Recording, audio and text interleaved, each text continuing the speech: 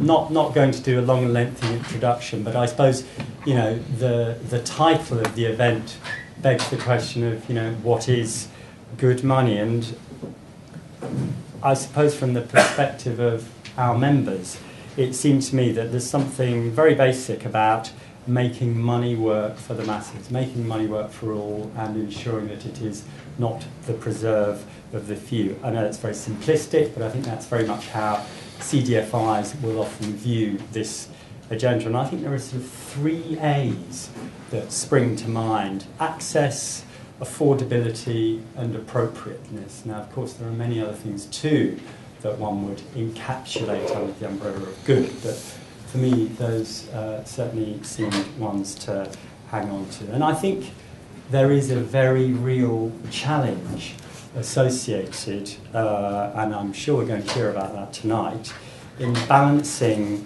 the provision of what is higher risk, often unsecured credit, with what we might regard as ethically acceptable, desirable, or even something that plays very much to the common good. It is not a completely straightforward agenda.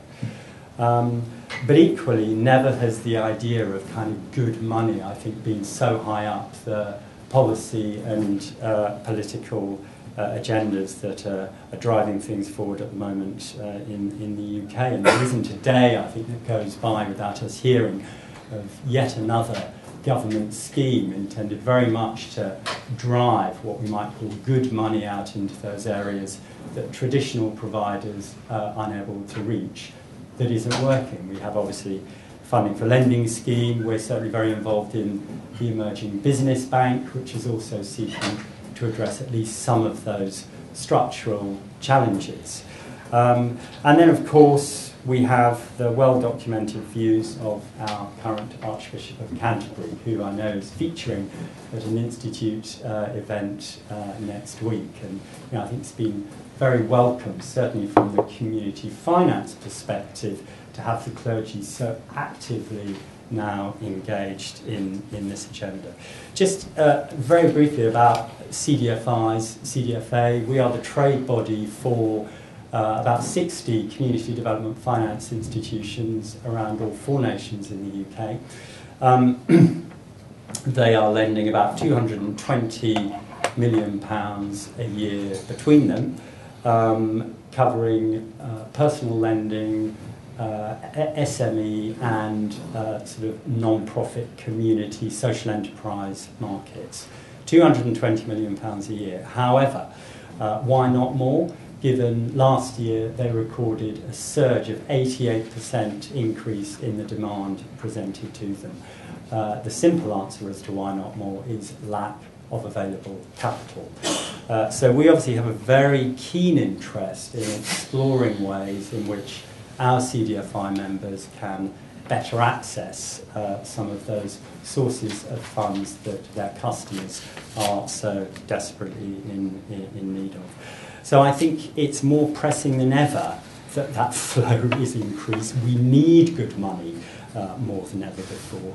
And I think, within that context, I'm really pleased to welcome our 4 contributors of this evening. They will all have different perspectives, but they all share an interest in, and I think absolute relevance to, the agenda that's up for debate tonight.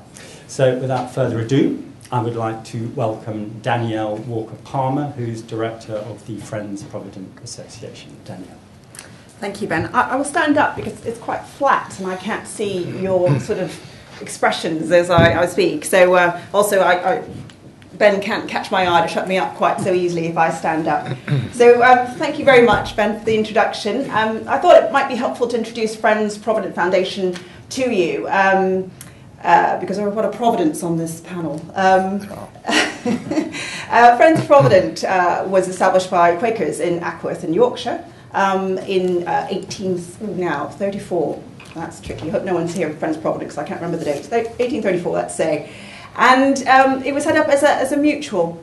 And it was very much about ensuring and trying to actually look after a master's family that was bereft at the time. So it was very much set up as a mutual aid society, and it grew from there to be a large insurance and asset management company.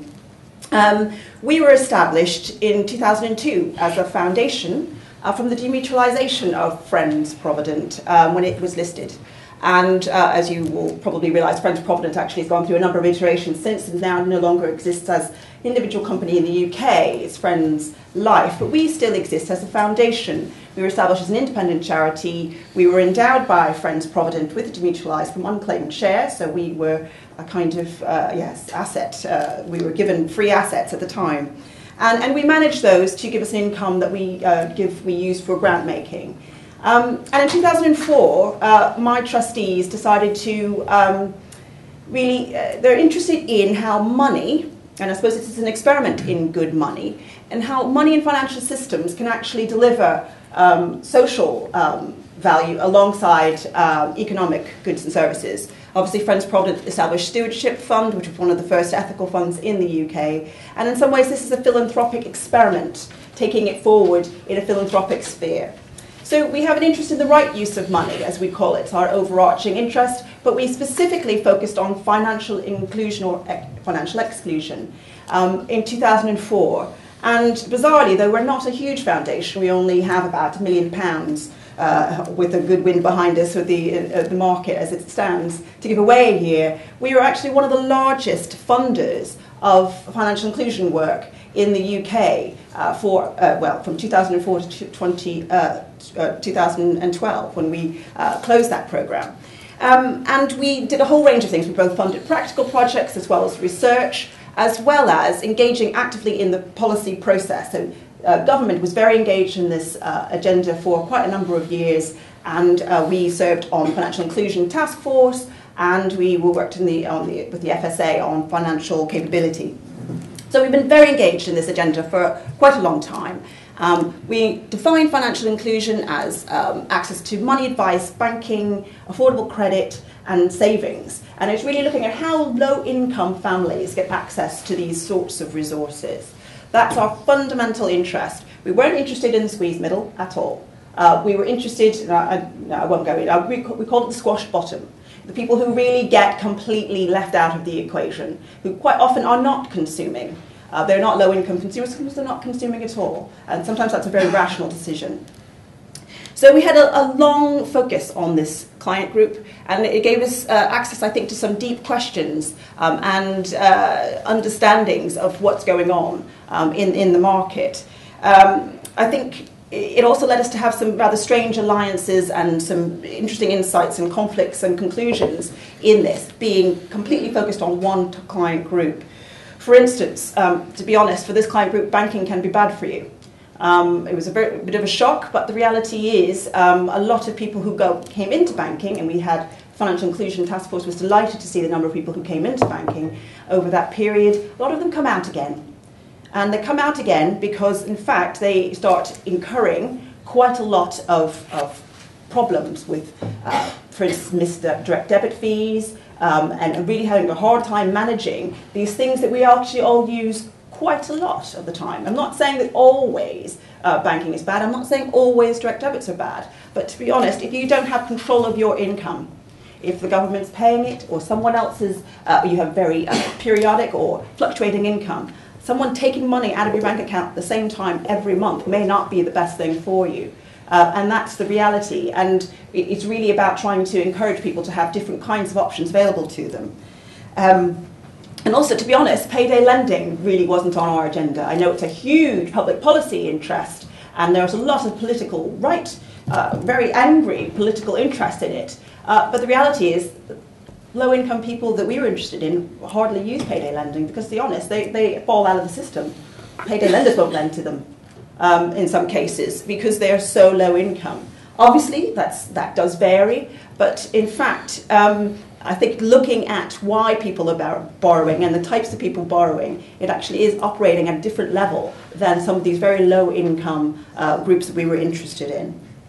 So the last few years of our programme, we actually started focusing on what would it look like if we had financial inclusion? What would people be able to do that they can't do now? We commissioned quite a lot of work at the university and worked with community organisations to try to address what that vision for financial inclusion might look like.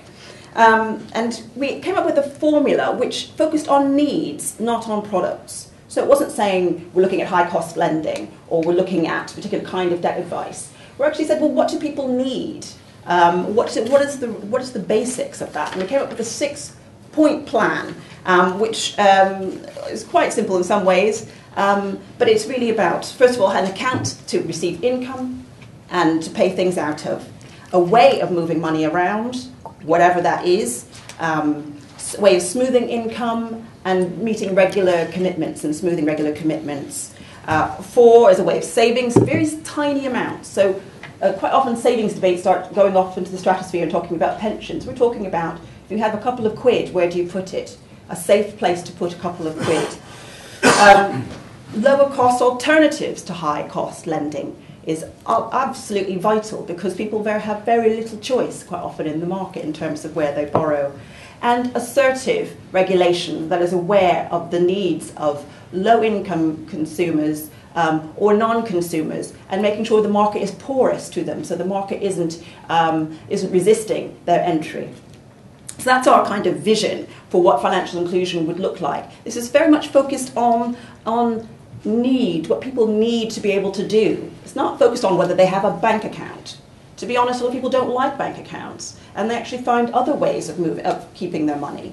And in fact, we found there's a whole range of other things coming through onto the market from mobile phone companies, which people feel much more comfortable with linked accounts and being able to move money in that kind of way. And I think if you actually do focus on needs as opposed to products, the possibility of being more creative emerges. And what emerges as well as the biggest market failure is the lack of products to meet the needs of low-income consumers. It's just there's hardly anything there, and it's very hard to assemble things that actually meet those needs. And particularly focusing on what my trustees distilled as choice and control. Low-income people absolutely need absolute iron control of their money. They have very little of it. If you ask me how much I have in my bank account, to be honest, I can't tell you. But there are people who absolutely know to the last penny how much money they've got, because they need to know. And they will not have enough money to do X if they don't know exactly how much money they've got. So quite often people don't like banking. They take all the money out so they can see it, count it, and distribute it as they need to. And that is a reality if people need iron control of money. So direct debits aren't particularly helpful. But we did find that push payments, if people could actually make payments when they're able to, that's actually quite an empowering and useful approach. And choice. The reality is the option to pick more than one product is something that, in fact, we complain about it. We have so much choice. Low-income households quite often don't have very much choice at all. So the campaigns to, in some ways, restrict or get rid of or ban high-cost credit at this stage feel a bit premature, because the reality is you're moving someone's choice from like one to none, because there is no alternative. So in some ways we've not joined with those campaigns because we feel there actually is a lot more work that needs to happen before you can actually ban high-cost credit. I'm looking forward to debating that a bit later. So what we would argue in one of the outcomes from our programme is the social project of financial inclusion is really about building alternatives to give people proper choice and proper control of their finances. This is what it looks like. This is the vision. It's choice and control. It is possible, and it's really vital to build organisations like CDFIs, as Ben outlined, or credit unions, to help them actually be proper alternatives to Provident Financial or, if you will, Wonga. We actually have funded pilot projects by a credit union, 2 credit unions actually, that both are coming up with alternatives to both Bright House and high-cost credit. So it is possible to do that. It is possible to come up with alternatives, and we've got to get behind those alternatives. In the 1990s, choice and control were the watchwords of the disability movement, and it was a very powerful, galvanizing set of concerns. And I think one of the insights from our program would be that financial systems should also be enabling, not disabling. And if we can build choice and control for low-income households, that would be a good use of money. Thank you. Thank you, Danielle. Very good. Only 1 minute over. We're going to go straight through to hear from our other panellists before opening it up for debate. So, very pleased to welcome Peter Crook, Chief Executive of Provident Financial. Peter. Thanks, Ben, and good evening, ladies and gentlemen. I'll come stand over here and get a good shot of me on the camera. So, very pleased to be here at the CCLA. Thank you for the invitation. So I'd just like to take a few minutes to tell you a little more about Provident Financial and why I believe we're part of a good money story. So a little bit more about Provident. I mean, similar to Friends Provident, actually. We also started in Yorkshire in the 1800s, 1880 in our case. But Provident is now a stock exchange listed company. We're part of the FTSE 250 index listed on the LSE. In fact, I think we're around the 135th largest company listed on the London market. We serve around 2.8 million customers. We have a market capitalisation for the company's worth around £2 billion. And the dividends that come out of our profits support the incomes of millions of pensioners in retirement through the fund managers that own our shares. It's also worth mentioning we provide work for around 15,000 people in the UK and the Republic of Ireland. So we're a successful company. And we've operated that way for 130 years. And like all successful companies, I believe we are successful because we meet the needs of our customers. And we do it in a way that means we continue to serve new and existing customers. Our customer satisfaction levels run well over 90%. So I believe we are successful. We do what we do because ultimately we provide a good service to our customers and they're highly satisfied with us. Now, clearly people who want to borrow small sums of credit, such as we provide, and we're typically lending £300 to £400 in our home collected credit business, or perhaps £600 to £700 in our credit card business. They're never going to be the wealthiest in society in terms of where the demand for those sorts of sums of credit are. And they are going to pay more for credit than people who are slightly better off, because unfortunately the costs of delivering that model responsibly incurs greater cost in terms of underwriting credit and also in terms of collecting instalments back than a mainstream lender would do. It's also fair to say if you buy things in small amounts, it always costs more than if you buy it in large amounts. So last time I looked, a pint of milk delivered to the house, to the door, by the local milkman, certainly where I live, was about 80 pence a pint. Now, if you buy a 6-pint bottle from Tesco's and go and collect it yourself from the supermarket and take it home, it's about £1.79, so it's less than 30p a pint compared to 80. And I suppose that's a good example from my perspective as to why things do cost a little bit more when you borrow them in small amounts, and clearly you have the responsibility to lend responsibly, as customers indeed have the responsibility to borrow responsibly. So I guess that presents us with a bit of a dilemma. How do we satisfy legitimate demand for credit from the less well-off? So what does good supply mean, I guess, in other words? Well, I know there are lots of different views on this subject. Some people believe that those on low income should refrain from borrowing at all. I tend to disagree with that. I think, as Ben said in his introduction, access is really important. I believe everybody who is good for the credit and can borrow responsibly deserves some options and some choice in terms of how they obtain that credit. Others suggest that less well-off customers should perhaps save up beforehand and rely on their savings when they experience the need to perhaps spend on a one-off item, such as a lot of our credit's used for. But again, it seems a bit unreasonable to me to expect the less well-off, those who are least able to save reasonable amounts, to have to save up over long periods of time in order to access the sort of things that better-off consumers can easily obtain credit for. Some say that credit unions are the answer, and let me be clear, we support the credit union movement, we support the third sector and CDFIs, and in fact my team have lent a lot of time and expertise to organisations such as East Lancs Moneyline, one of the members of the CDFA, in order to get them off the ground. But at the end of the day, credit unions don't meet the needs for everybody.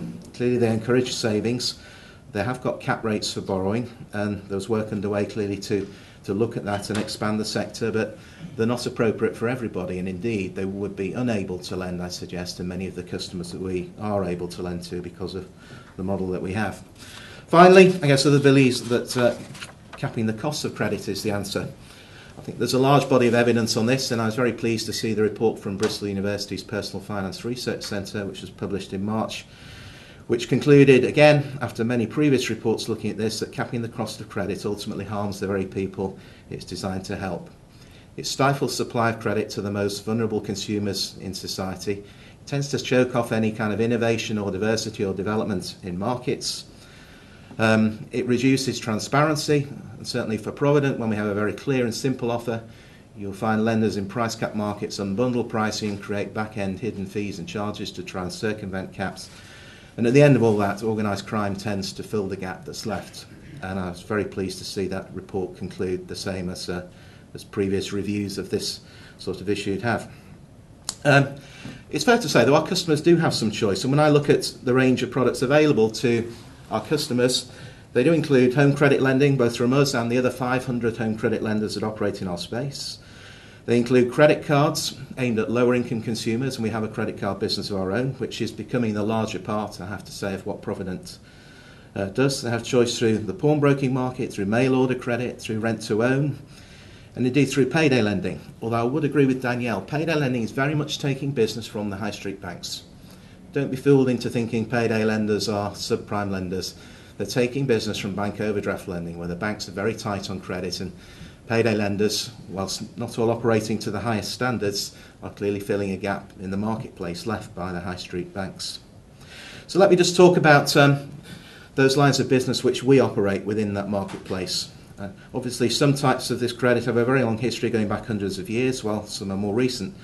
Some have very well-established regulatory regimes, they have well-established trade bodies, and others don't.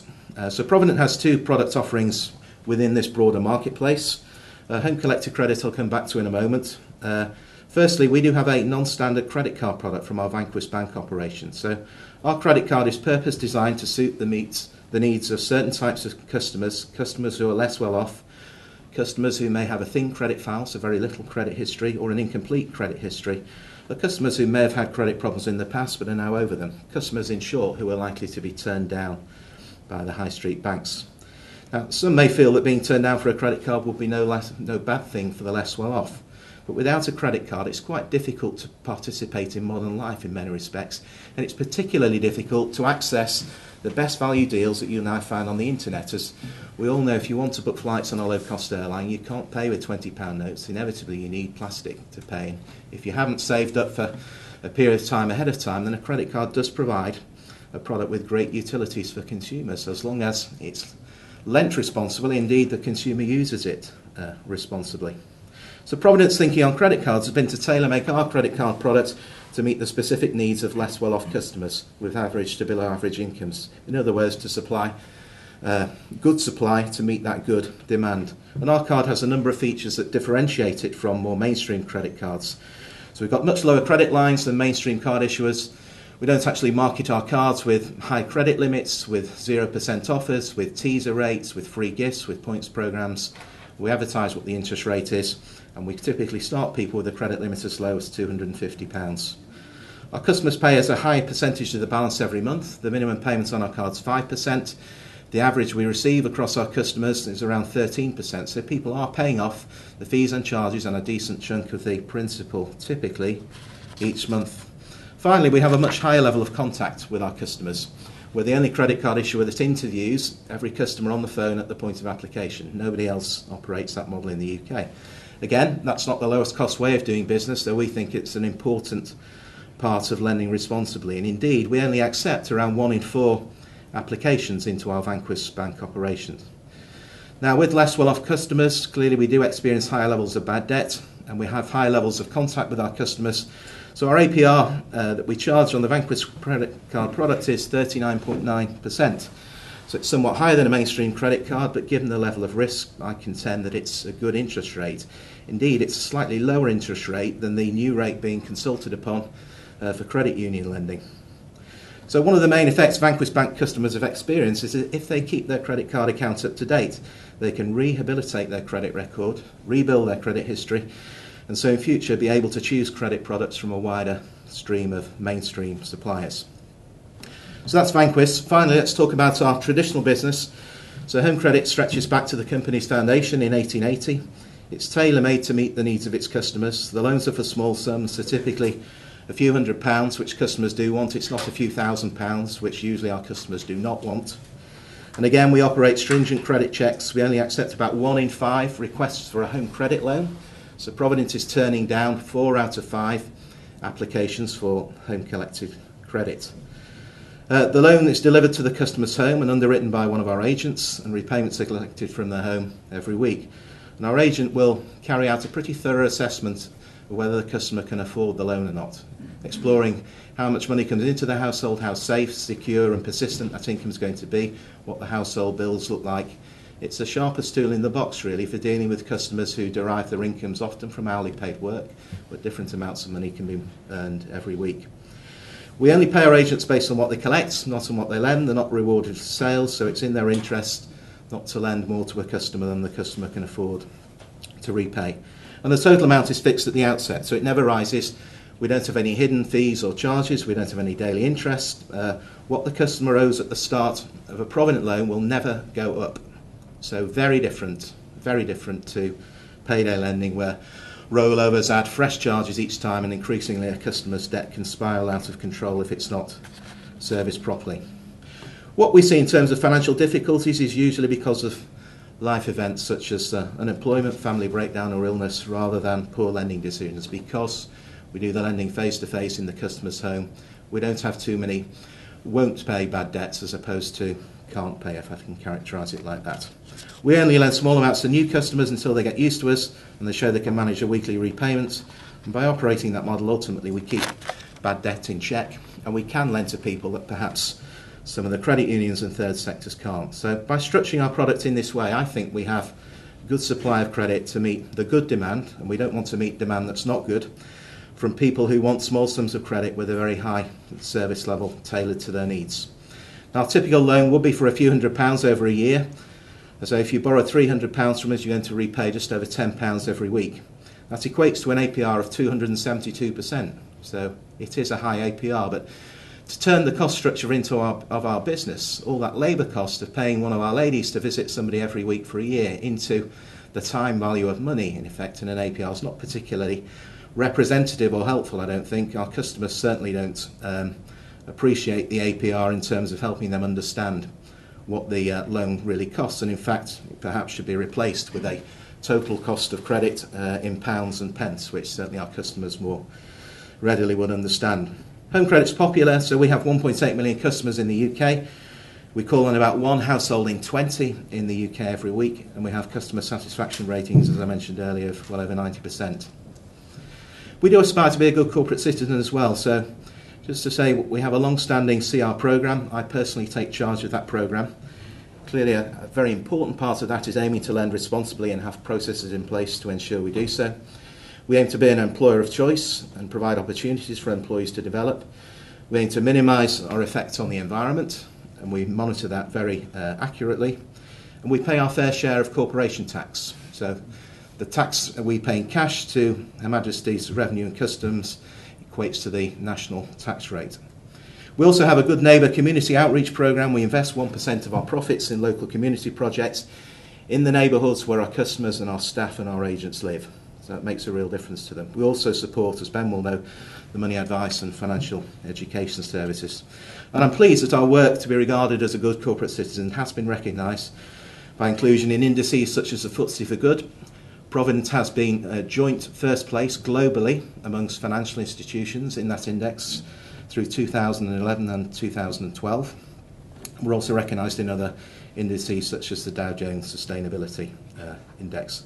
So I hope that gives you a feel for what Provident does. I've probably overrun slightly, and where we fit in getting good amounts of appropriate good money into the hands of less well-off consumers. I look forward to the debate shortly.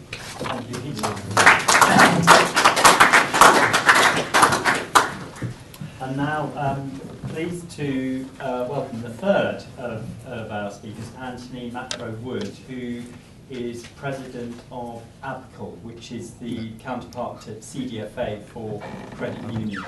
I was president of ABCL. Was ex-president, but still very active. Anthony. Right, yes, I'm Anthony Macro-Wood, a parish priest, but I've been a director of 3 different credit unions, and for 10 years I was on the board of the Association of British Credit Unions Limited, and for 3 years the president. I stepped down about a year ago.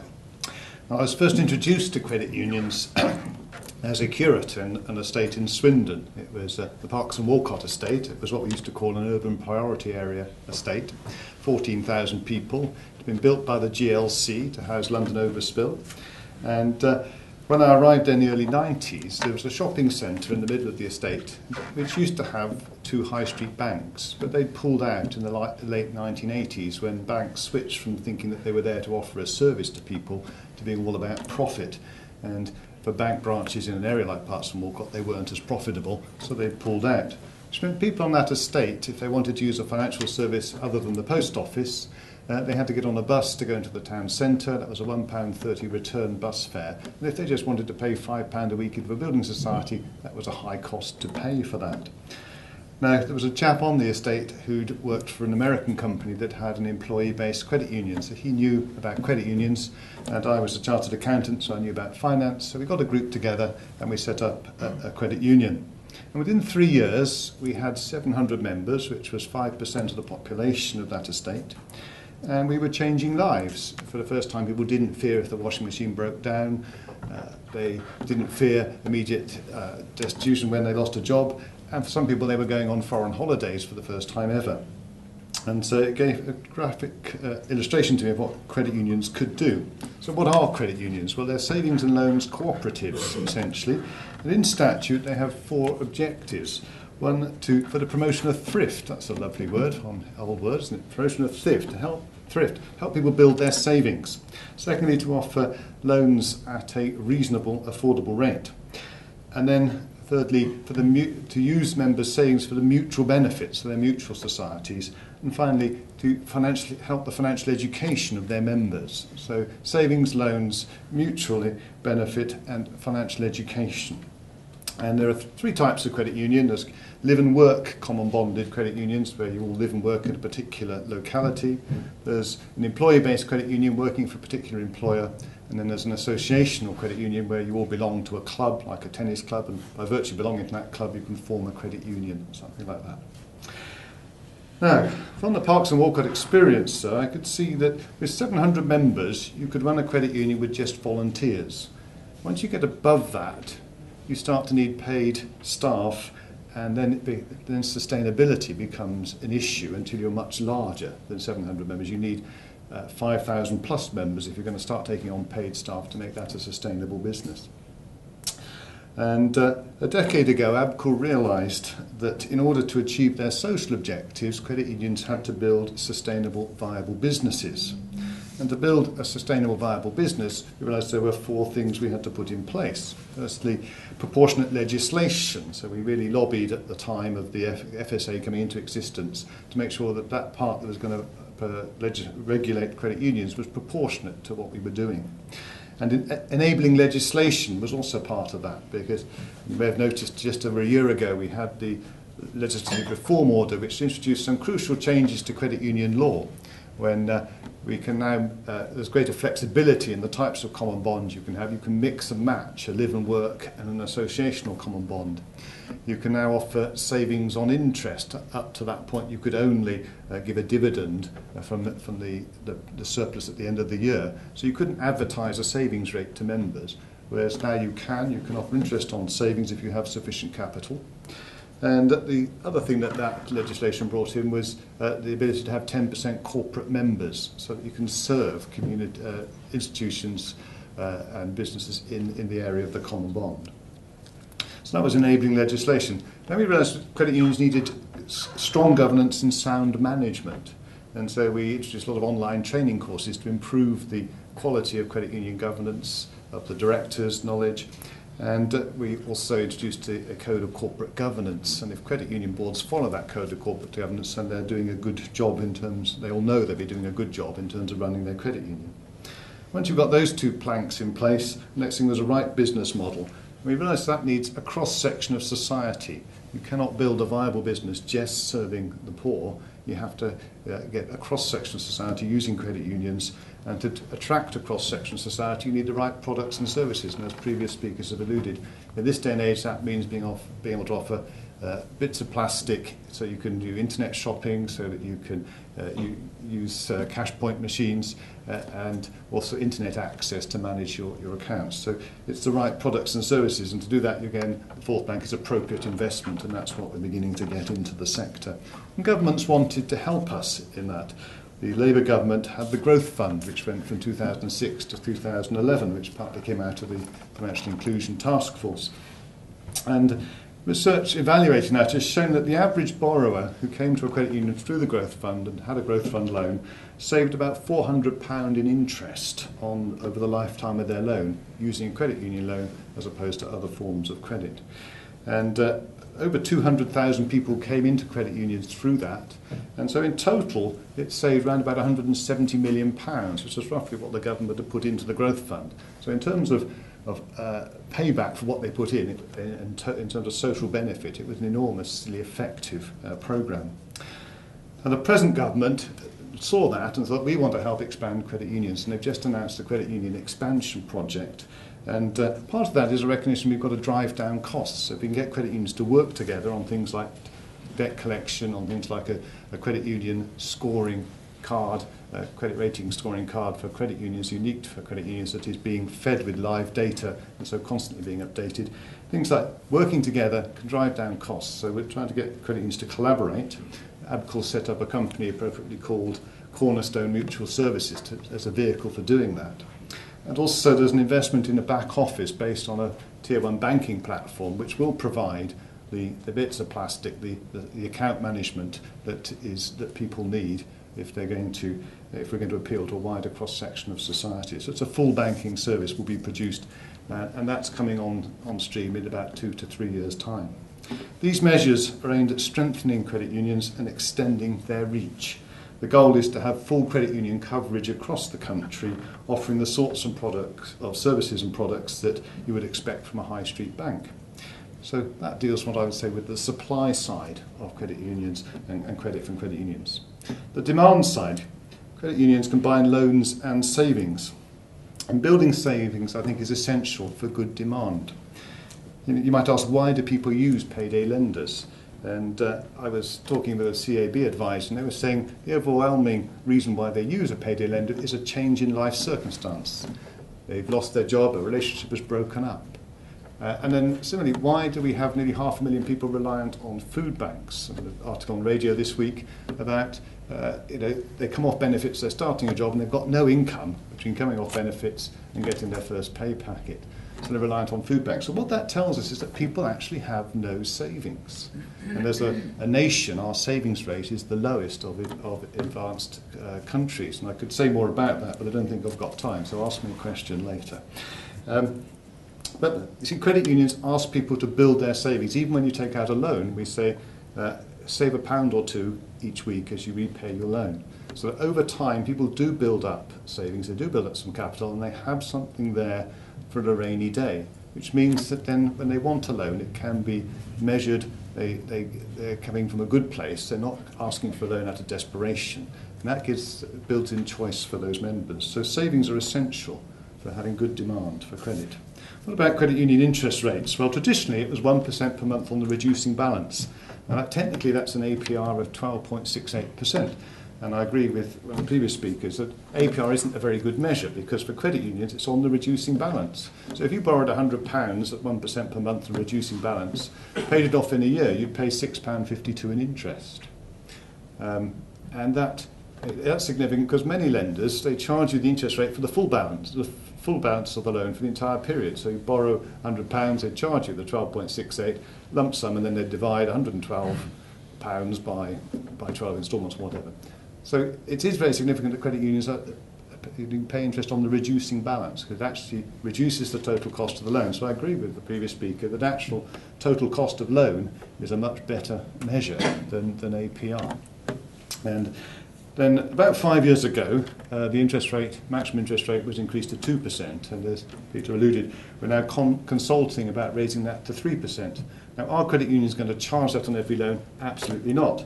But some research was done that showed that the average cost of granting a loan was up to £80 per loan. And if you're only lending £500, then you have to lend that £500 an awful long period in order to recoup the costs of granting that loan. That's why we need, for small loans, to have the capacity to charge a higher interest rate. For larger loans, you wouldn't do that, you'd be uncompetitive anyway. But, so that's why that's there. But how does this compare? Well, a CDFI for personal lending, like My Home Finance, would charge you about 70% on a loan, APR. Doorstep lenders, typically 190 to 650%. Provident Financial, I think it was 270 you mentioned. What I would say is that a study a few years ago on what would a not-for-profit doorstep lending service have to charge, it was 120% APR.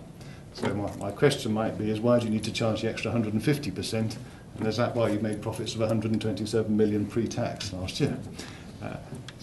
But having said that, doorstep lenders, you pay for what you get. It's a very convenient service. The person comes to your door, they come and collect the money each week. Compared, for some people, they like that convenience.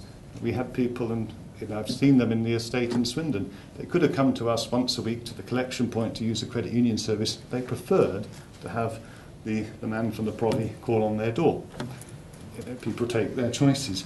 It is an expensive way of getting credit because it's a highly labour-intensive way of doing business. But it's better than Wonga, 4,000% APR. Plus, and that's before you get into the penalties, but I agree with previous speakers, they're not particularly prevalent in poor estates because people's pockets aren't big enough to be exploited. The whole premise of Wonga and the payday lenders is that you do run into trouble, you incur the penalties, and so the charges go on. It's money for old rope. And it's a great shame that our legislators are so weak. In many parts of the states, state legislators have banned payday lenders. It's a great shame that our legislators are so weak. But the other alternative, and we see a lot of it in poorer communities, are loan sharks. And with a loan shark, figures now something like 300,000 people are in hock to loan sharks. And that's the people we know about. NHS staff are having to be trained to recognise the signs of people who are coming in with broken fingers, some of them coming in with stress-related heart disease and stuff like that, because the loan sharks really are the scum on these estates. They terrorise people, and one of their tactics is to meet the children from school and accompany them home to the house and then call on the door and say, how about my next loan repayment? You don't get a proper loan agreement, they're not licensed lenders. At least with the Provi, you get a proper loan agreement, you have terms and conditions you can fall back on. With a loan shark, you've got nothing, and they can keep adding on the charges at their whim and enforce it with violence. So we have to be aware that that's going on in our society, and that really is a huge problem. So I hope I've said enough to convince you that credit unions are the best option, and which brings me back to the point that in order to achieve our social objectives, we've got to build a sustainable business. And we can't do that by just serving poor people. We can't be seen just as the poor man's bank. We need to be seen as being and to be used by everyone as a mainstream alternative. And that's our ambition over the next 20 years, being able to offer the right products and services and countrywide coverage to be a mainstream alternative with these social objectives. And Peter and I are part of an initiative to set up a credit union for the churches in this country. It was initially going to be the Anglican churches, but we're probably going to be extending to other denominations as well. And initially that'll be for clergy, for licensed lay ministers, for employees of the churches, and for trustees of charities, like parishes, parish PCC members and things. But then gradually it will extend out to all active church members. And it's obviously going to offer financial benefits to people to use the credit union. But one of the real reasons why I'm doing it is because I want to get a group like that using a credit union as a mainstream alternative, as a way of spreading the news that credit unions can be for everyone. Thank you.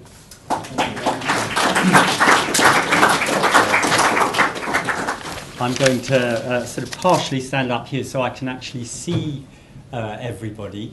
We've got about 25 minutes before we hear from Bishop Peter Selby, who is going to comment, critique, reflect, draw on obviously his own views before we conclude tonight. So 25 minutes. I propose to take questions in twos or threes.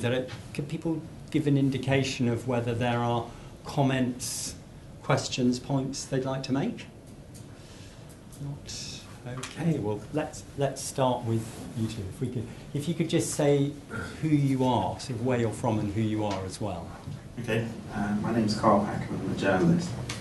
I've got 3 questions to ask Peter. If that's okay. They're very short questions, but I hope that spurs some debate. How exactly does the total cost of a cap on the total cost of credit cause transparency problems? I can understand why an interest rate cap would lead perhaps to backdoor fiddling and raising of administrative charges, but I don't see exactly how you can justify saying a cap on the total cost of credit can cause those transparency problems. I'd also like to know from you what a loan of £100 costs in pounds and pence, because you didn't actually say. And also, I'd like you to, if you can remember back from 2010, what you said exactly about the spending review cuts and what that did to your customer base and how it grew, if you could. Okay, thank you. Before Peter, we get on to that, could we hear the other question from here? Mine really is an offer of resources rather than so much in the way of question, although being a former school teacher, I can turn any comment into a question if you really want it. I'm John Courtnidge. I'm a Quaker and a cooperator, and for people that like a bit of local interest, I was the Labour Party candidate in the City of London elections just across the street here a couple of months ago, when I, inverted commas, lost by 50 votes. But that's only because the winning candidates won by 75 votes to 12, so it's a pretty narrow thing. The resources. Friends Provident, according to the book which Daniel kindly sent me from our Quakers and Money event, pretty close, 1832. Ah, thank you. The reason I'm talking is that I've put together a possible definition of what good money is, because I'm a chemist and we do definitions. And I'll email that to Robert for your interest, as it were. But I take the comment in here from Stephen Sykes from the Church Commission that money is better described as a verb rather than a noun. In other words, money is what it does rather than what it is. And the final resource then is this book. It's The Spirit Level. Has anybody in the room seen The Spirit Level? And the Equality Trust website. The key social good is closing the income gap between the so-called rich and the so-called poor in any society. And so I encourage all of our speakers to try and think about how and if the services that they're offering can close sustainably the gap between the rich and the poor, rather than either cause it to exist or, worse yet, to cause it to grow. Because if we can sustainably close the gap between the rich and the poor, it's good for every single person in this room. Without any question, that's the evidence. Okay. Sorry, that was a bit long, but that's what Quakers do. Peter. Yeah, thanks, Ben. Sorry, just making a few notes. Total cost of credit. I think what the evidence says is it is actually very difficult to define. And if you look at the operation of price controls in other territories, there's very clear evidence, whether they're simple interest rate caps, APR caps, or caps on the total cost of credit, that clever lenders, perhaps some unscrupulous lenders, will find ways around them. One of the easiest ways around controls in the domestic market is to take the business offshore. And you've seen that big time in the gambling industry, where many online gambling businesses have moved to more friendly jurisdictions. In the age of the internet, you can operate a lending business from just about anywhere. That's not where we want to be. I'm very proud to be a British company operating out of Britain, as I said, paying British taxes. But I do think if you look at the evidence beyond the hype, then total caps on the cost of credit are very difficult to operate, and I'm very pleased that's what Bristol found. In terms of the cost of a Provident loan, we do most of our lending on a 52-week product, so a 1-week loan. So if you borrow £100 from us, you're going to repay £3.50 per week for 52 weeks, which is £182 in total.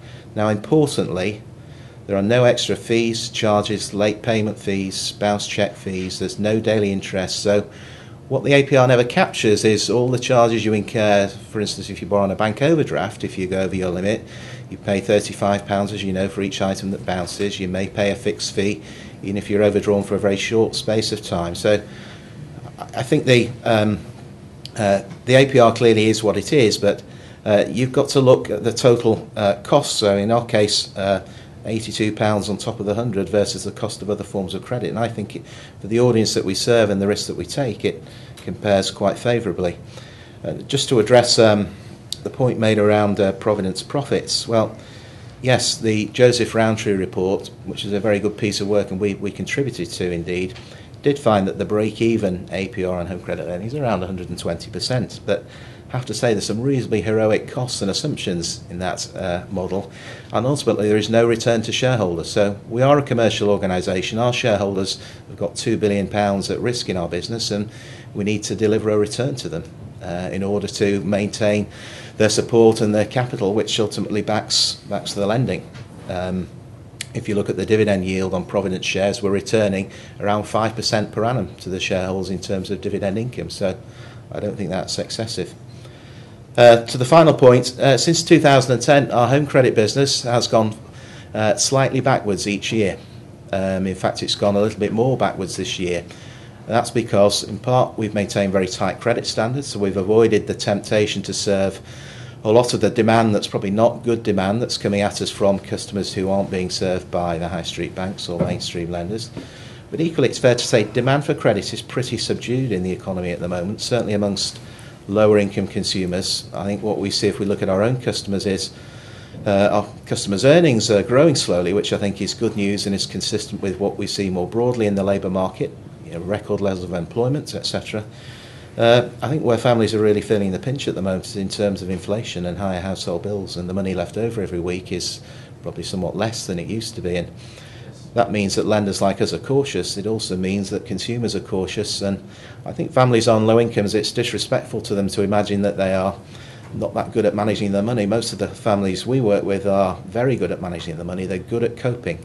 They're good at managing on a tight budget, and the consequence of a lot of that is people are putting off perhaps borrowing to spend on more discretionary items. They are tightening the belts at the moment, and as a result of that, our business has actually contracted since 2010 in that particular home credit operation. Our credit card operation is in a slightly different place for reasons we can talk about if you like. If I just, Anthony, you wanted on to interest comment? rate caps, I tend to agree that the studies do show that they're counterproductive. There is another way in which you can control unscrupulous lenders, and that is with the individual voluntary agreement process, whereby someone whose unsecured lending is so great that they can't cope, they can enter an individual voluntary agreement with their lenders. Now, I don't know if any people know about that, but they divide your debts into priority debts and non-priority debts. And your priority debts are things like, would you believe it, your tax, your council tax, all the things the government wants to take off you as a priority debt. You can't change that. Your current utility provider is a priority debt. Then the non-priority debts are things like your Provi loan and any unsecured lending with banks, and then you come to agreement with the lender to pay a proportion of that over 5 years, and what isn't paid at the end of 5 years is written off. And most lenders tend to agree to it because the alternative is the person will go bankrupt. So this way they get something, and that actually is a good way of controlling irresponsible lending. And it's not without consequence to the borrower, but then the borrower has to take some responsibility for taking out those loans in the first place. The problem for credit unions is that we aren't able to charge enough interest on loans to cope with that situation. And one credit union I was director of until recently, we had 4 IVAs come in the space of 3 months, and under the CRED regulations we had to write off the entire loan immediately, and that knocked out nearly £20,000 worth of capital. They were previously good members who'd run into difficulties, and that's punishing for a credit union, and it's really credit unions are suffering. So I would argue, though, that the credit unions are the only lender that are interest rate capped in this country, and as a quid pro quo for that, our legislators should exempt us, or should make us a priority debt under IVAs. And if we were priority debts under IVAs, then we could continue to serve those people even if they'd been able to walk away from their Provi loan and all the other irresponsible lenders. Thanks, Anthony. Danielle, I mean, both on that, and also I wondered in relation to John's point, particularly around the gap, filling the gap, obviously an area of keen interest for Friends of Providence. I'm very interested in the point. So I think actually the picture is actually quite confusing if you listen to it. On one hand, some campaigns are saying, oh, people are borrowing to eat. You know, the state of the situation is so bad that people are absolutely borrowing for essentials. And that's a big campaigning point, particularly on some of the campaign against high cost credit. But on the other hand, we hear the statistics support from actual lenders that in fact that's shrinking as a total proportion. So I think actually the picture is actually quite hazy and quite hard to understand. But I suppose our concern has been, you know, where is the campaign for adequate incomes? Because that cuts off the demand for this kind of borrowing if people have adequate income. So living wage campaign is very powerful in London, but in fact that is very much a minority sport, really. And I think it's actually about broadening some of this debate about actually how much people have in their pockets and can they live lives that we recognise as lives in the UK on money they have. So I think we've been very much interested in, you know, trying to support poverty campaigning because in some ways that is the fundamental underpinning of all of this. One thing I realised working with financial inclusion with Treasury and the FSA, you can get caught up in a lot of technicalities. But the reality is, when it comes down to income, that's what we need to focus on. And I think the point about inequality is actually powerfully made. Thank you. Thank you very much. Can I come back to something? Very, very quickly. I just want to bring in some other people. The actual quote I was after from Peter was, after the spending cuts, we may well see a growth in our target audience, and shares after that jumped 5% that week. And that's what I was looking for, a comment on that. So you might say that it contracted, so what were you supposed to read into that?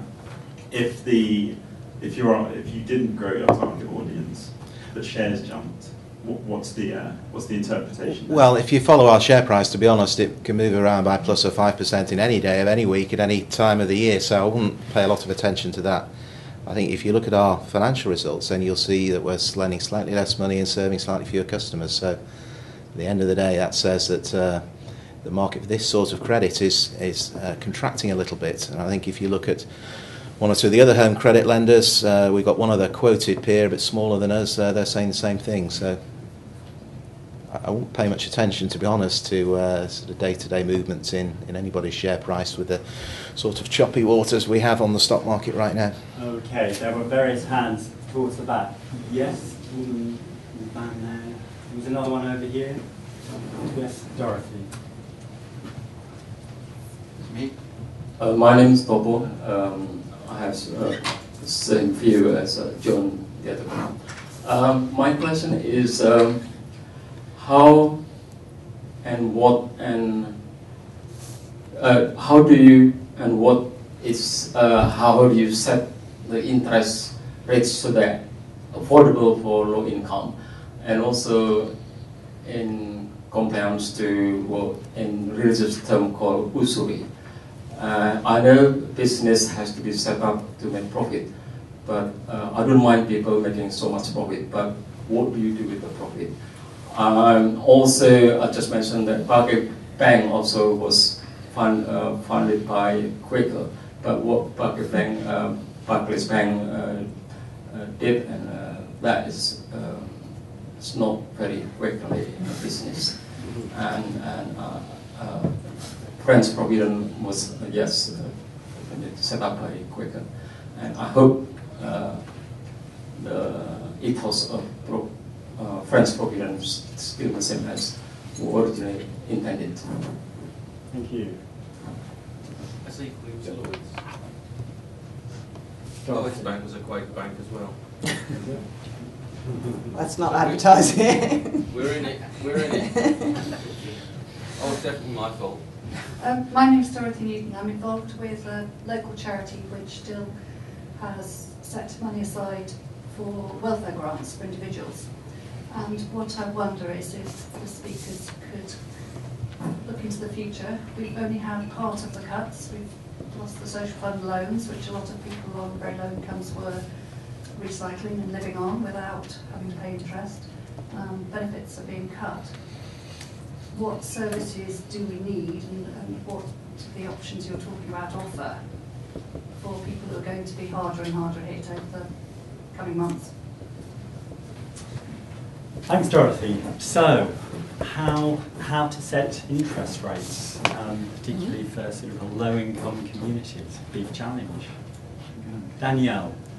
I'm probably the least qualified to comment on that. I think from our perspective, one of the things that I know that low-income consumers have valued in particular is actually transparency. So in some ways, one of the findings of research is, and I think Peter's indicated, is that actually quite often low-income families are not as bothered about the price of the actual cost. So that's the reality with Peter's product. It is a product that people do consume. People like the way it works, or they certainly seem to. They consume it, and it doesn't seem to matter in some ways that the APR or that kind of cost.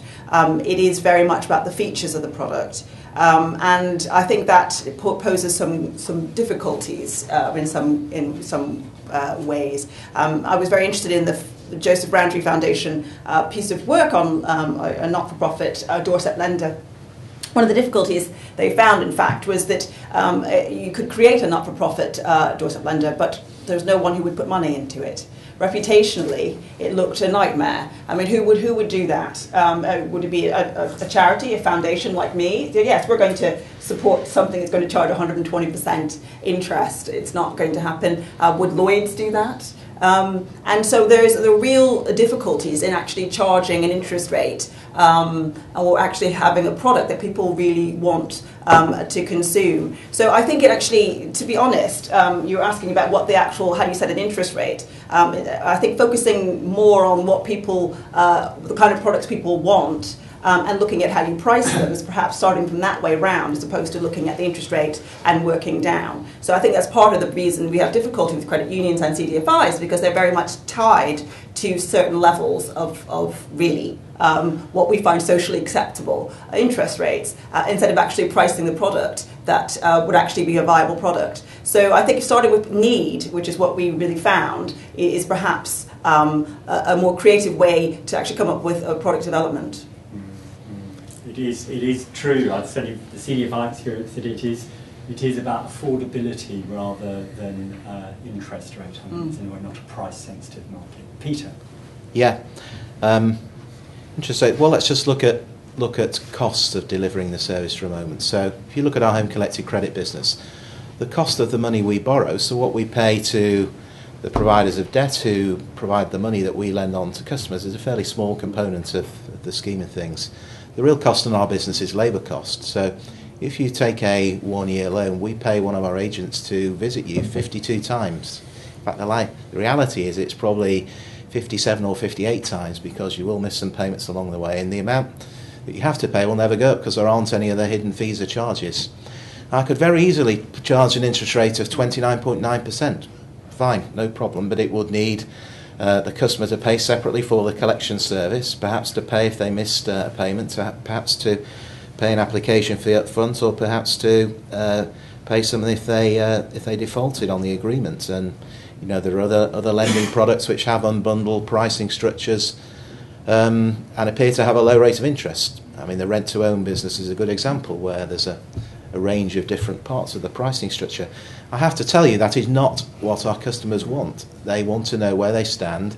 They want the cost understandable, so they know if they can afford that amount every week, they're never going to be caught out with other hidden fees, charges, daily interests, or get tripped up if they can't pay. And actually, if you're designing this product around customer needs, then I think an all-in price, certainly in our long history in serving this sort of market, is that customers want to know where they are, and an all-in price gives them that. But the price, to quote the price in terms of the time value of money and put an APR badge on it, is a complete nonsense in reality, because you're not pricing for the time value of your money. You're pricing for the cost of setting up the loan, as was described. There is a fixed cost to setting up a loan on your system and doing all the documentation that the regulator requires, and that's the same whether it's £100, £1,000 or £10,000. And all that needs to be rolled in. Finally, where do our profits go? Well, we have to make a return to our shareholders. So the Joseph Rowntree work assumed no return whatsoever on the capital that was invested in that business, and we all know there are quite significant subsidies going into credit unions and the third sector. Our business is sustainable because we charge sufficient to make a profit to make a return to the providers of our capital. Our share price closed today around £14.80. We've paid a dividend in the last year of 77 pence. So you can work out the return. Our shareholders are receiving a yield on their shares of around 5 or 6%, and I don't think that's excessive. And at the end of the day, our stock is owned by and large by pension funds and income funds, people who hold the stock for the dividend, and those dividends go to support the incomes of millions of pensioners in retirement. Okay. So that's what happens to our profits. I can't disagree with what either the other two speakers have said. I mean, I think you're raising a very big issue, particularly with universal credit coming along. And the thing that really scares me about that is this business of paying people monthly as opposed to every 2 weeks as they receive it now. Because what I've seen is, people have a good week and a bad week. And with being paid monthly, they're going to have a good week and 3 bad weeks. And then, we're going to... it is going to be quite a big social problem, and I think I think we need to ask some deeper questions about the nature of our society. I alluded to by the fact we don't save. I looked at figures for saving in 2010 according to the IMF, and the Chinese save 54% of their GDP. The average for industrialised advanced nations is 18%. And the difference, why is that different? Well, because China, there's no free education, no free healthcare, no pensions. So if you don't save, you haven't got any means of providing for yourself. This country, 2010 was a record year for saving. We saved 12% of GDP in response to the crisis. Our normal rate's about 6%. So we're massively below the average for Western industrialised nations.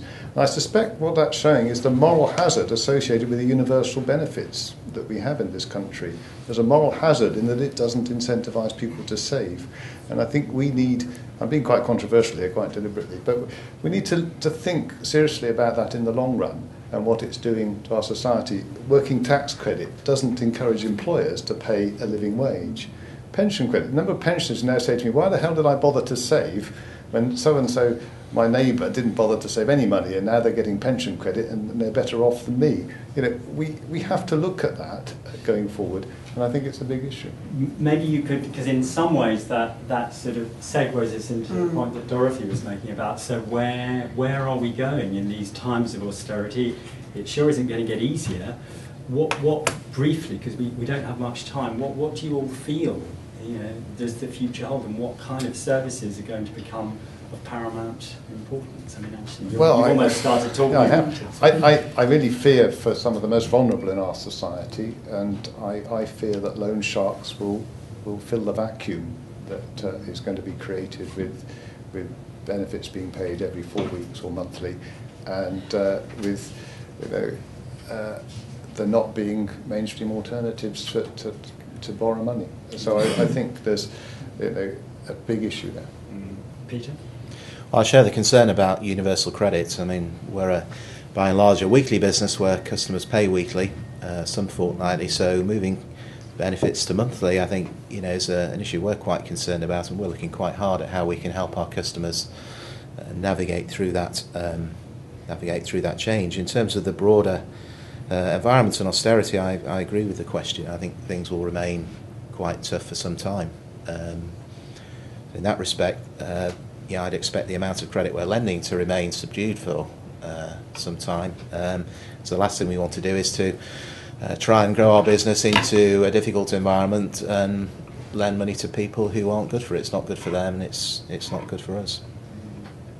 I mean, I think it's a really interesting question about that Dorothy raises, and I think it's really interesting in the context of this discussion. One of the things we've certainly observed in trying to work on credit issues is actually trying to work out what the nature of credit is. Credit has actually become a social policy tool, bizarrely, in this country. We use credit, I mean, we sort of lend, theoretically, to students now.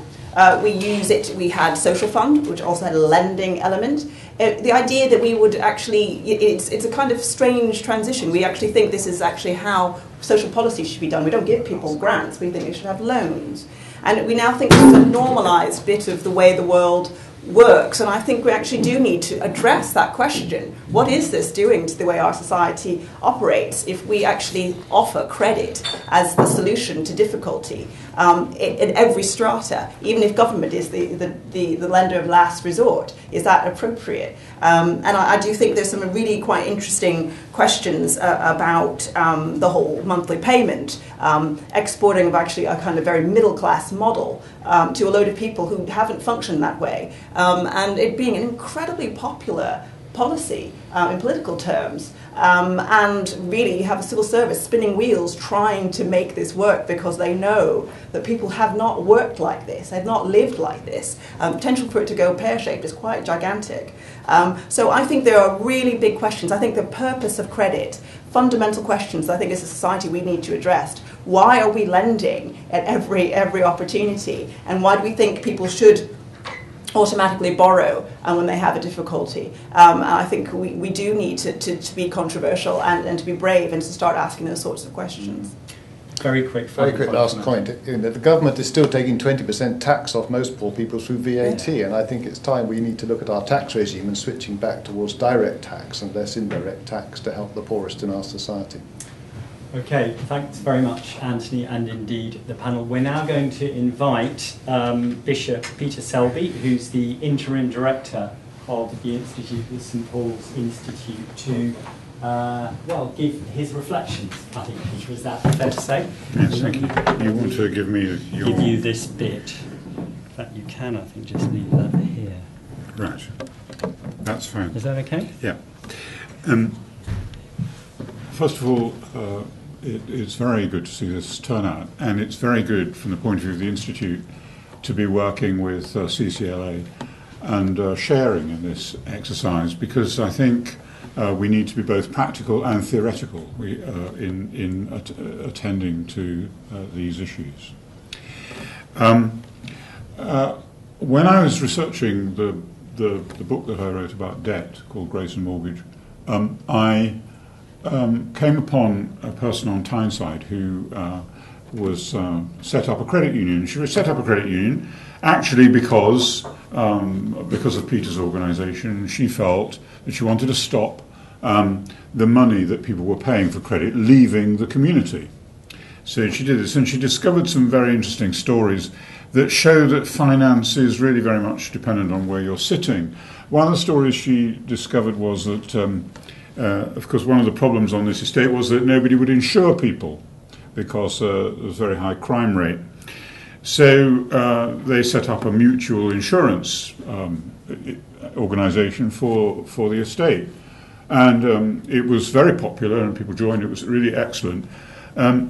But what rather nonplussed this vicar who set this up actually was that one day somebody called at the door and said, Father, I wonder if you could give me a list of the people who belong to the insurance scheme. And he said, why would you want that? Well, he said, I wouldn't want to burgle from anybody that wasn't insured. I tell the story because it seems to me that person was a highly moral individual. And he had a morality.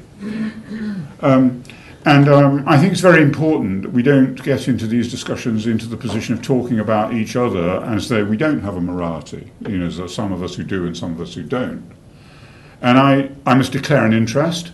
I was a member, vice chair of the Ethical Investment Advisory Group of the Church of England, which recommended disinvestment. I was then a member of the Assets Committee of the Church Commissioners, which decided to disinvest from Peter's company.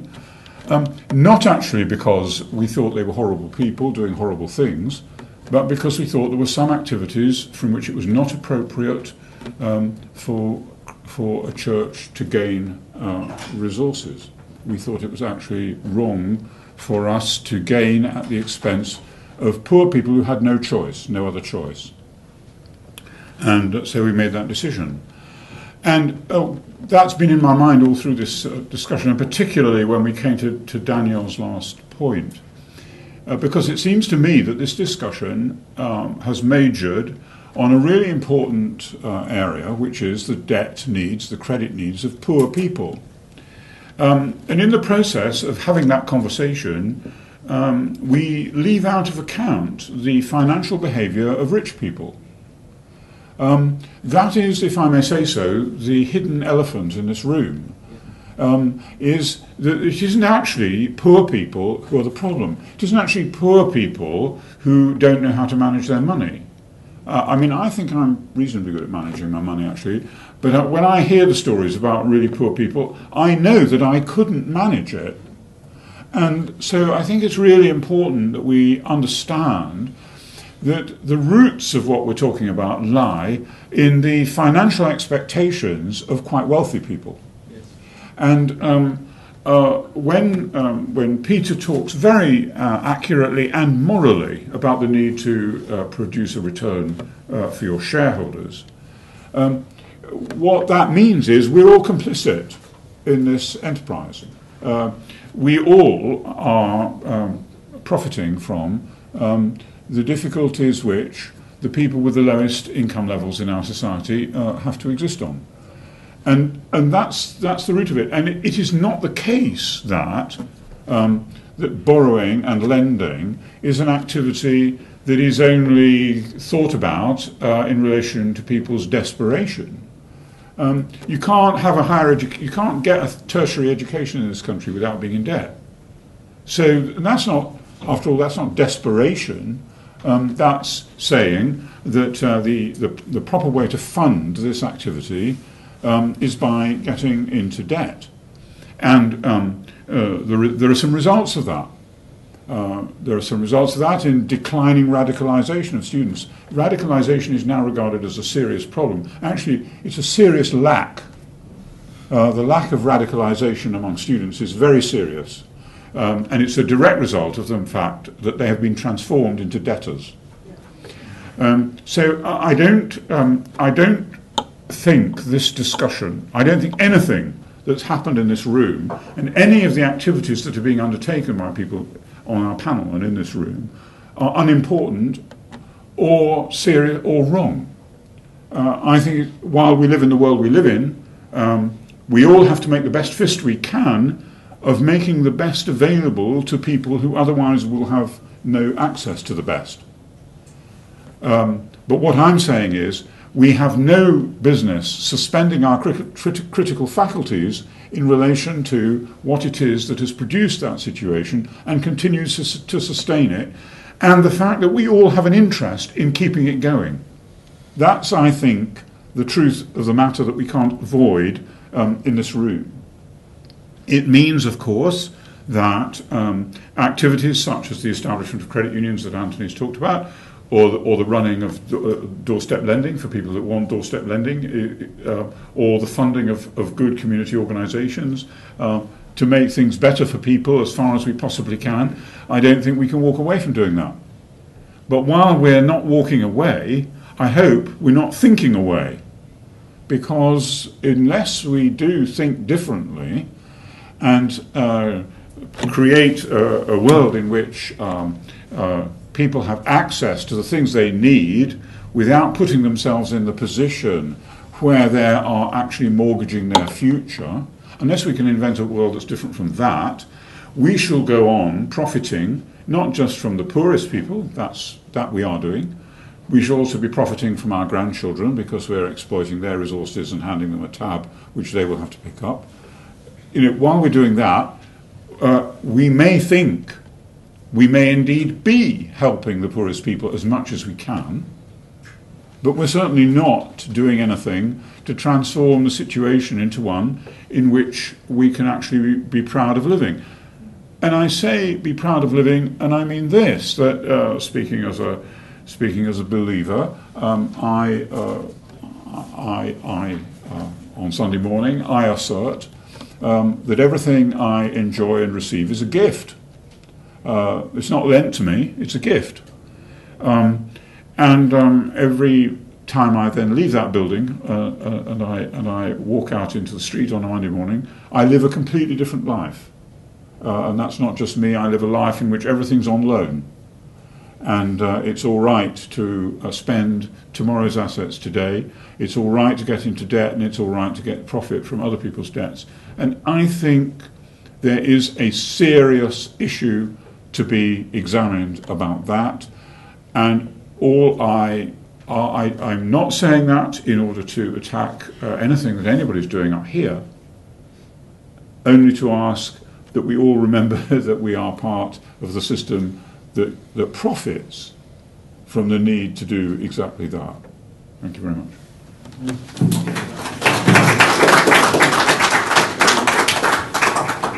Okay. Thank you very much, Peter, for that. We have a little under 10 minutes, and the plan was to have some concluding remarks now from our panel. And I think there's been quite a breadth of issues raised, not least by Peter just now, which is really about a completely systemic change that's needed. Anthony. Well, I think, Peter, my last comment about VAT, direct and indirect taxation, that is something in which we could do, and it addresses the fact that the wealthy in this country could afford to pay more. And VAT at 20% is crippling for poor people. They're paying almost 20% of their income in tax. It's a systemic issue, but it's something that came in the Thatcher years, and successive governments have made it worse. And I think we should be looking at that balance. Okay. Yeah, well, I have to say I'm proud of what we do. I think at the end of the day, small amounts of money lent responsibly and borrowed responsibly improve people's standards of living. If we weren't there, some people would have to go without, undoubtedly. And we are there for people generally through thick and thin. Unlike fair weather friends in the high street or the mainstream, we have been there for our customers for 133 years, and I hope we'll be there for a lot longer. And I have to say, it is very different from lending a few £100 once or twice a year to students leaving university with debts of £30,000 or £40,000. So let's put it in perspective. Profits, I have to say, are a good thing in banking and not a bad thing. We've all seen that. Banks that don't make profits generally require bailing out by the taxpayer. A big part of the problem that we've had is because of our friends in the banking sector in the mainstream have lost a lot of money. So profits made responsibly, I contend, are a good thing and not a bad thing. And I think we should all hope that banks make sensible profits in the future and we never have to bail them out. Again, at the end of the day, sustainability is what's important. Our enterprise is not subsidised. We don't rely on the taxpayer. And that's because at the end of the day, we do meet the needs of our customers very well. And I hope we continue to do so for some time. To the final point, just around reducing the gap between rich and poor, I think there's two important things we can do and we do. Firstly, both our businesses enable customers to build up a credit history. And that's true now of our home collected credit business. So we subscribe our customers' payment records into the credit bureaus. Those who pay regularly and pay well build up a good record. So ultimately that should allow them to move up the ladder. And certainly in our credit card business then, rebuilding credit history is a very important part of the value proposition. I'd also agree very strongly that savings are a very important part of reducing that gap. And I'm pleased to say that Provident does now offer saving products through our Vanquis Bank subsidiary, so we don't have a full range of savings products, it's internet only, but we have put our toe in the water into the savings market, and that may well develop into something more in the future. Thanks, Peter. I suppose as a concluding remark, is going back to my trustees and my organisation's interest in the question of what is the right use of money. And it is something we circle round and come back to. And I think actually it is a central question. And I think it's not just about ethical investment, it's actually about the way that we function, because money is a way of expressing ourselves in the world. And I think it's quite important, we as individuals as well as organisations, and I think it is a personal question about how this method of expressing ourselves does that and what we are saying for the use of our money. Now, we may come up with different answers to that question, and I think that's part of the debate and the richness of debate. And I think that debate needs to be a respectful debate.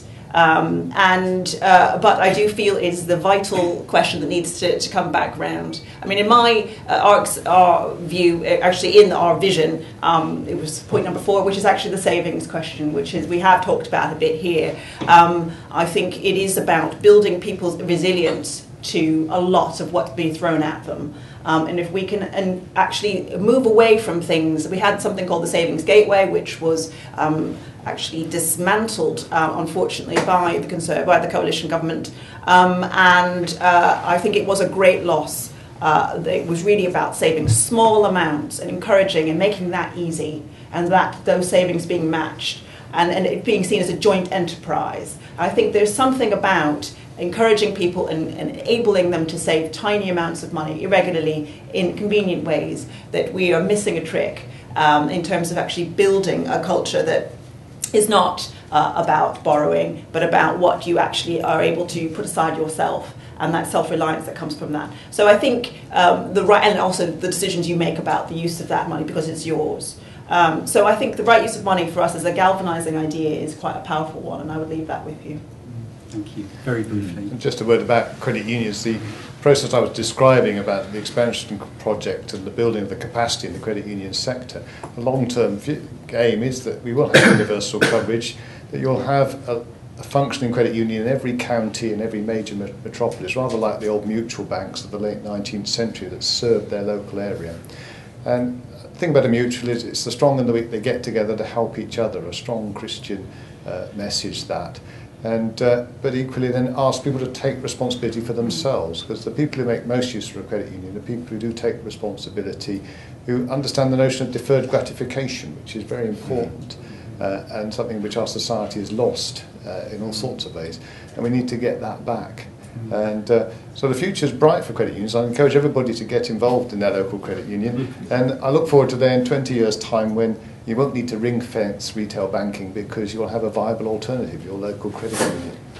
I agree the future could be very bright. We did some research, I'm going to finish in a minute, we did some research earlier this year which tells us there is a gap of about £6.7 billion per year to be invested at the very local. So whilst I'd say, in theory, I think the future for CDFIs too is very bright, I don't think we should underestimate the sheer scale of the challenge that lies ahead, and I'm very much with Peter on the need for actually some quite systemic change. I think it's very interesting tonight that many absolutely correct, interesting ideas have been shared. There's been little mention of the role of the banks and the might of those that are really driving the financial services industry, and we don't have time to discuss it now, but whether one of the solutions for the UK is to embark on a community reinvestment type approach for the short term, but look in the longer to something about mutualisation of the financial services industry. Obviously we have the Labour Party very keen to promote regional banks, community banks. This would, I think, whether it's as systemic as Peter was referring to, I don't know, but it would certainly turn on its head the way in which people currently view the provision of financial services. Thank you very much to all of you. I think it's been a rich and full discussion. Am I right? I think there is a record of the discussion that will be on the Institute's website. Very big thank you to CCLA for hosting the event and for providing what I think just out there is going to be some refreshments and nibbles. Thank you, and thank you to you.